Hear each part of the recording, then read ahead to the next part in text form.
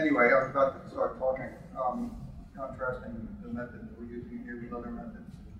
And for the camera, I will say, for the sake of letting students know what we're doing on the grounds that being aware of what we're doing makes you better at doing it, and gives you reason to do it. Well, we're taking the position of contrast with last time. That works of art, again, says 1,000 times, self-intelligible. And I was contrasting that to people who believe that intelligibility relies on historical epoch, or people who regard the work as a cause and effect, and look for intelligibility in the causes, and people who make subjective interpretations.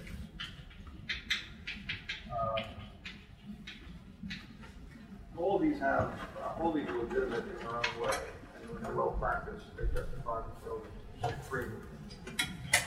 When they're ill practiced, that's a problem. It doesn't be true of any method. But there's a method attached to each of these assumptions that intelligibility lies in these places, and it's a different method than the one we use. It's a way of contrasting our method to theirs. In an epoch, you have essentially a whole epoch under which you have a bunch of individual parts. And the parts derive their intelligibility from the whole.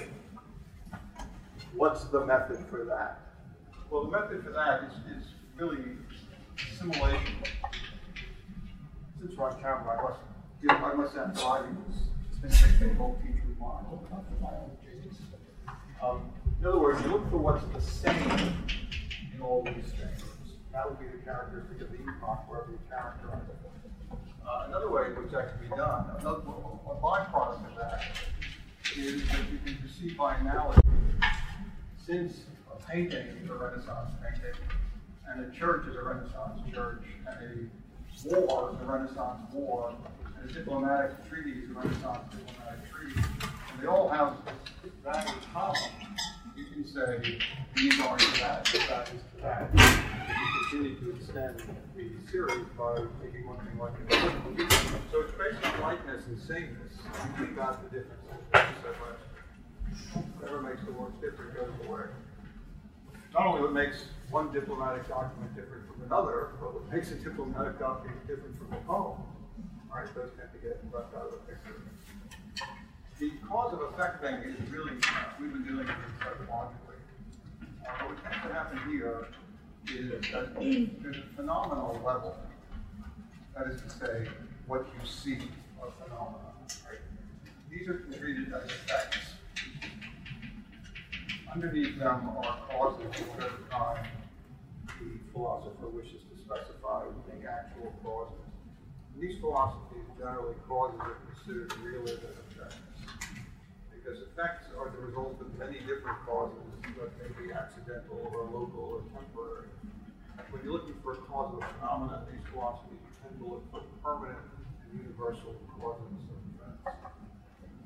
So, for example, it would be very hard to explain, well, you all have different upbringings, right? You all come from different places. You make a glorious mosaic of diversity. So what is it that's causing your behavior? Well, all of you, regardless of where you're from or when you're from. And the answer to that question, this sort of philosophical tradition would be greed and fear. Right? Because greed and fear operate translocally and transhistorically everywhere. They move always with events. Right? By analogy, this table has the shape of a table. But what's the cause of it being a table? The atoms. Atoms make up the table. Right? And the atoms are permanent and universal. They just happen to be in this form. If you want to know the ultimate cause of a piece of matter, you look for what was irreducibly permanent and universal. And the same would go with human motives. When Freud, who's a philosopher of this tradition, analyzes behavior, he goes back from whatever the symptom is to two causes, libido and repression, sometimes called libido and the death instinct, depending on how you put the causes you want. But those are really just two motions. Libido takes you towards something, repression takes you away from it, or the death instinct takes you away from it, or whatever the other interpretation is. So you got human behavior reduced to two motions. And that would be the permanent aspect of human behavior. So you go from whatever phenomenon you're describing to whatever you take to be permanent causes. Why the method of analysis, which simply means taking a complex phenomenon and breaking it down into its more simple causes. Because the causes are held to be permanent and universal, they're held to be more intelligible in their effects. Greed and fear takes a different form in all of you, right? But that's just a phenomenal appearance. The reality is that you're all motivated by greed and fear. And when I put it that way, you see it has great internal plausibility, actually, and that they go together very well. Greed and fear is a perfect example, by the way, of going towards something or going away from something. And sometimes these philosophers break their causes into simple notions. Here it's a little different. We all know what a subjective interpretation is, right? It's when you say, well, I think the poem means, right? But if you really look at that closely, you ask yourself, what are you doing when you make an interpretation, right? What you're doing is constructing the poem out of your own operations. In other words, your interpretation is what you do, right? You're doing it. And the poem that results from the operations that you take to interpret it is the poem, right? To me, the poem is blah, blah, blah. Really means that.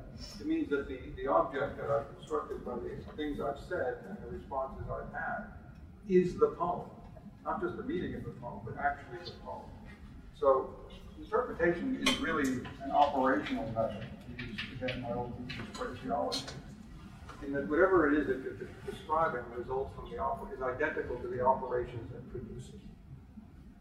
That's real operationalism, right? When the thing that results from the operations is identical with the operations that produce it. That's really the philosophical basis of the idea that personal interpretation has any kind of validity at all. Again, it's a philosophical position that can be held, but it's interesting to see how radical it is. If you scale it up from simply subjective interpretation, you say, what is the philosophical implication of the fact that the poem results from the operations taken to interpret it? You would have to say, you'd be forced to position, and it's a legitimate one. Knowledge is produced by act of the knower. Knowers make knowledge by operations of their own. Right? There is nothing but the operations of knowers. Knowledge only exists in a knower's head. And the knower gets there because the knower is taking the operations and produced it. And that's a more radical position than you might take. I'll give you an example of it. If you wanted to measure this rule, the example is from the philosophical physicist Friedman. You would take a rigid meter stick, as they always say, put one end against the door, mark where it came, slid the stick over, mark where it came, right? Hold on, sorry. If you're fortunate enough, as I am, to have feet that are exactly 12 inches, you could put one foot over the other and you could measure that that way. Now, what if you want to measure the distance between here and Pluto? You can't do it that way, right? You can't do it that way. So in principle, I could. No, you couldn't. Right? You just can't do it. What does that mean for an operationalist? Cosmic space is different from macro space because the operations taken to measure are different. You can't take a meter stick and measure the distance between a proton and an electron. You can't do that. You really can't do that. What does that mean? It means microspace, quantum space, whatever you want to call it, atomic space is different space because it results in a different procedure of measurement. You would have to say that about personal interpretations too. You would have to say that the poem that results from my interpretation is different from the poem that results from your operations. And then that's all there is to it, because different operations have produced it. Right? In no case would there be a poem apart from the operations that produced it. Now, one of the ways in which this is more commonly done than subjective interpretation is to set up a matrix of distinction and bring it to bear on the thing that's being operated on. So, for example, I could start with a distinction, the one I always use because it's the only one I can think of and make me familiar with you. I could start with a distinction of matriarchy and patriarchy. I could list the characteristics of matriarchy and list the characteristics of patriarchy. Then I could say, is among school children a patriarchal poem or a patriarchal poem? And you would say patriarchal, and then you would identify all the so-called patriarchal aspects of it. You would be, by an operation of your own, producing the poem. You'd be making a reading poem, right? But the reading would be, if you carry out philosophically rigorously, the poem. The reading that you make would be the poem. And I think we're more familiar with this. Any distinction can be made operationally. Any distinction can be treated in that way. The only characteristic that you want of an operational distinction is that the terms be mutually exclusive and exhaustive of all possibilities. Patriarch and patriarch in no third way, right? Straight and gay used to be operational, right? But now I see from that poster there are many different operational distinctions being made. Form and content can be used operationally, right? What's the form? What's the content? You could have just asked that too. The assumption there is that form is form, content is content. They can never be the same thing, and that's the sole problem by bringing those terms to bear. So that's a more common thing, I think, when you find it. Generally, when you find a Marxist reading of a poem, what you're not getting is an actual Marxist reading, you're getting a operationalizing of Marxist terms. So that revolutionary and counter-revolutionary become completely opposite each other, even though for Marx their characteristics are the same historical epoch. Right? And only understood in relation to each other, not as opposite. So you can operationalize any such distinction. So there we are. Those are different methods. So what is the method that we've been employing? Let me sum this up. The question that these philosophers are asking, to write about language, and this would go for anything, not just what is a poem, what is a work of art, what is a diplomatic method. What is X in relation to X, like a capital X, the ground of its reality? In other words, you would look at the X and you'd say, what is it in relation to the ground of its reality, which is the bigger thing, the whole of which is the poem. The question here is, what is the cause of X? Because you'd always be looking at X and effect, and the cause would be including intelligibility. The question here would be, in this case, in the subjective case, would be, to whom is X? X. Right? Because it would depend on the personal perspective of the person making the interpretation. Or you could say, I'm going to formulate this.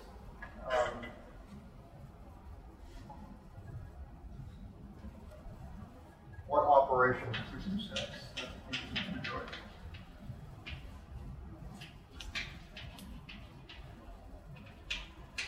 Right, those are really the same question, but they have different emphasis. Now over here we have a different method, obviously, because we have different assumptions and we're doing different things. We're saying the work is the work. It's all there. That's all there is to it. It exists independently of our knowing. We're coming to know it. How are we coming to know it? Well, we already know it. We read it. We had experience of it. We saw patterns and all the rest of it, right? But that wasn't a complete understanding of it as we saw it. But what we do here is reconstitute the experience of the work in a form that makes us more aware of it.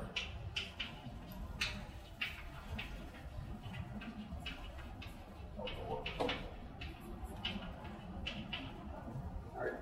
We can never do anything more than reconstitute our knowledge into a better form. If we do any more, we would no longer be talking about the work. Right? If we got to the point where we said, well, this is a very interesting work. What do you think the author was feeling when he wrote it? It shifted your method to another inquiry. That may be a legitimate inquiry, right? But it is already a different inquiry than the one that would take you to that point. Because the work is the work, all we can do is reconstitute it in a form better known to us, or a form in which we are more aware of it. Because if we did anything more than that, we would be stepping outside the work. And that, as we say, would be off method. The question here is, what is X? And again, this would go for poems. If you really were to take it as a method, although the questions you ask and the form of the inquiry would be different in every case. You could ask it of a falling body. You could ask it of a political event, right? What is X such that it is X and not X? I mean, what is it itself such that there is not anything but itself and nothing else but itself? Here you're always doing it in terms of something else. That's really my objection here, or the way that I should say objection, because I'm on videotape. That's really the difference, right? The whole, the intelligibility is something other than the work in front of you. However much the work in front of you has that whole grounded its existence. The cause is different from its effect, as anybody who plays the pool knows.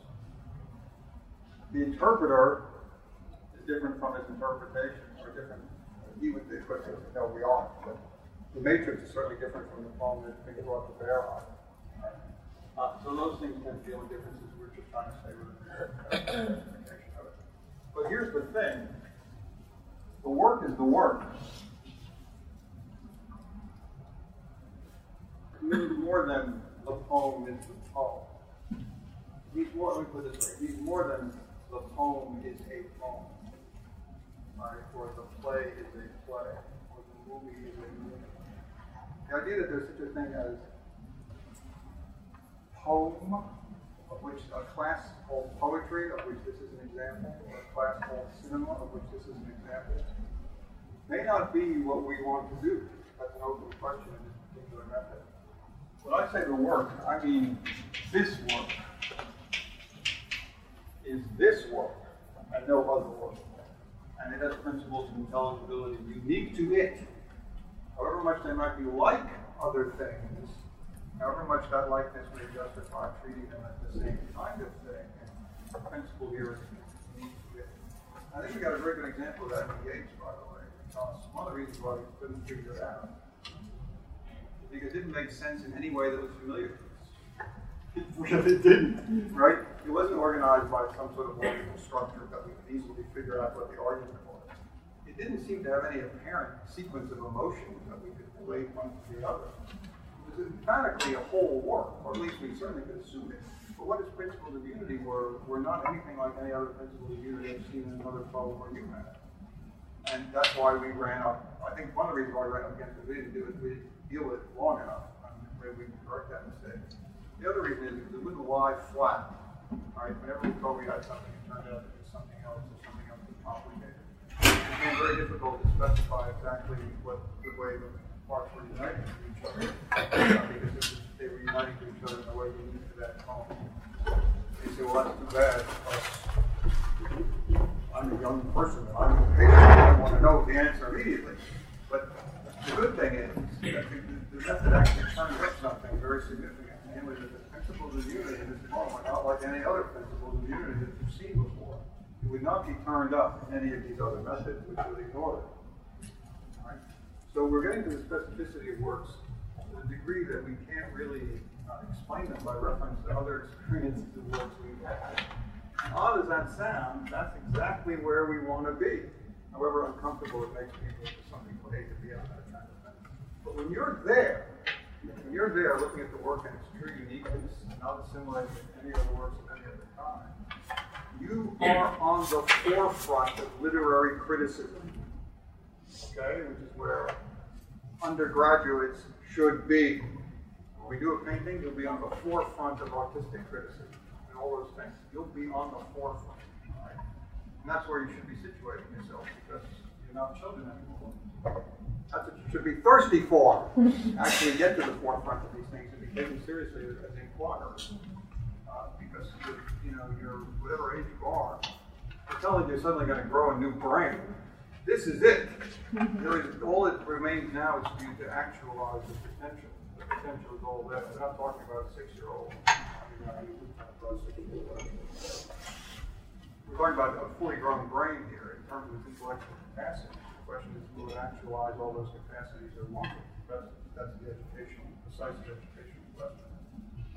And the way that you can get that brain a little bit further along is by putting it where it belongs, namely at the forefront of inquiries. That's what we do in this class.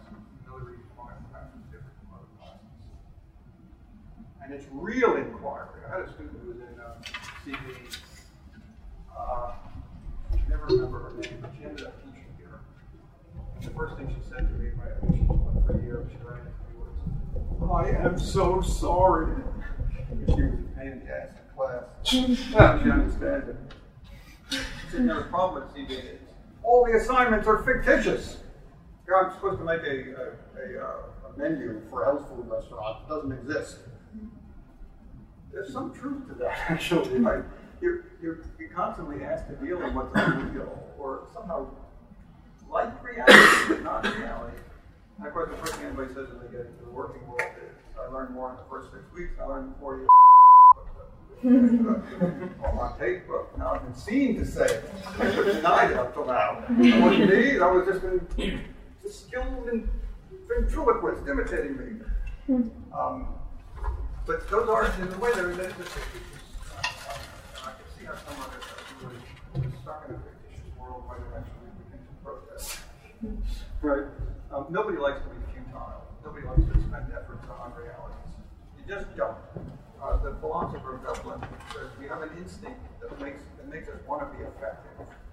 You know when you're walking the street and there is some construction going on, you have to cross the street and to go back to the way you're going, you disproportionately are pissed off. It's what, 10 steps out of your way? Why don't you like to do it? Because it's futile. You know it's futile and you resist futility. You just have an instinct that doesn't like to be futile in any way at all. And I think that's true, by the way.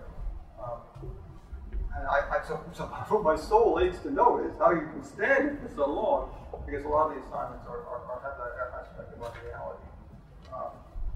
I'm not saying that there's any other way to do it, although there would be another way to do it. There's another roundabout way of saying that the way to teach things that are essentially know-how, which is the kind of thing that you're learning, is by an apprenticeship system.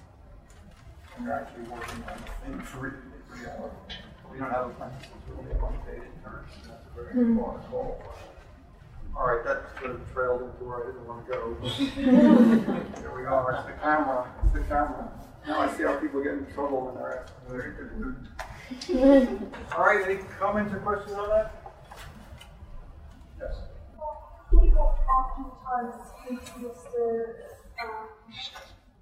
this work, this unique by itself, to sort of uniqueness of work. So argument against that would be having a tradition to building work would be having the work as a self-intelligible. Yeah, I think you're right about that. We tend nowadays to think that what is new what is unique has to be completely novel. And we tend to overlook the fact that previous books were unique themselves. We tend to assume that self-consciousness, self-awareness is a characteristic of contemporary or modern art. As if Velasquez didn't know he was painting a painting. Right? It never occurred to him. That's what I was doing. Right?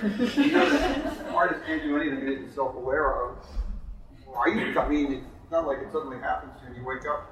It's like you go into what the shrinks call a fugue, where you suddenly zone out of your life and wake up 3 weeks later and fall in the city doing something you've never watched. Not how works are made, by the way. And that's another assumption that is falsified by the experience of works firsthand in their actual uniqueness. Yes, I think that's true. I think that's something in terms of. And I think if I may take the point a little bit further, from these works, this works,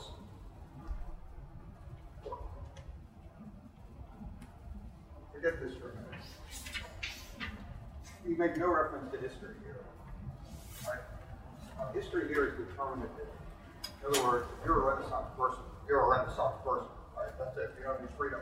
If you take the epoch to be a reality, everything in the epoch is determined for you in advance for most of the major aspects.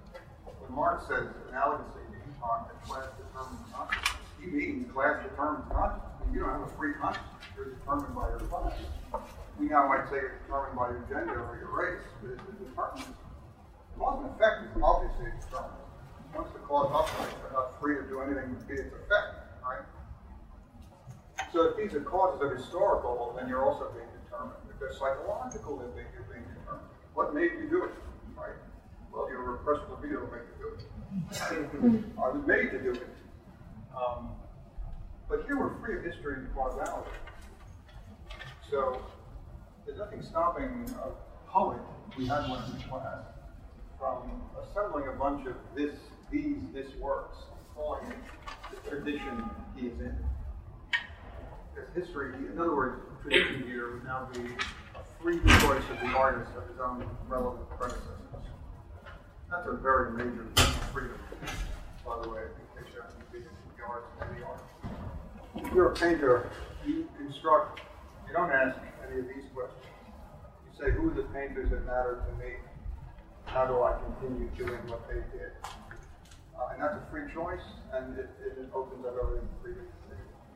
It's not a direct thing in the method, but it does, for artists, it does tend to be a liberating thing to become free of those various forms of disguise. We haven't mentioned the market either. But we live in a capitalist time, and economic causes determine everything. Right? These two methods easily go into determinism. They are deterministic. Right? The question of what freedom constitutes under these two systems is very different than the question here. Freedom here is self-determination. Freedom here is conformity to necessity. Sounds paradoxical, but that's what freedom turns out to be. Freedom here is knowledge of causes, so that you don't have to be affected by them. What the shrink gives you in Freudian analysis is knowledge of your own causes of your behavior. Once you know them, you are free. Right? If you're not free, then either those weren't the causes or you didn't know them. I leave that up to you to determine at the end of your therapy. But here, freedom is freedom of self-determination, because determination by history or any external artist. He makes his own tradition, he makes his own history. In other words, he retrospectively establishes his past, his own past. And that is a really considerable access to freedom. Any other comments or questions? No? I mean, at the beginning? All right. How I used to say in these classes is, find me a beginning. We need a beginning.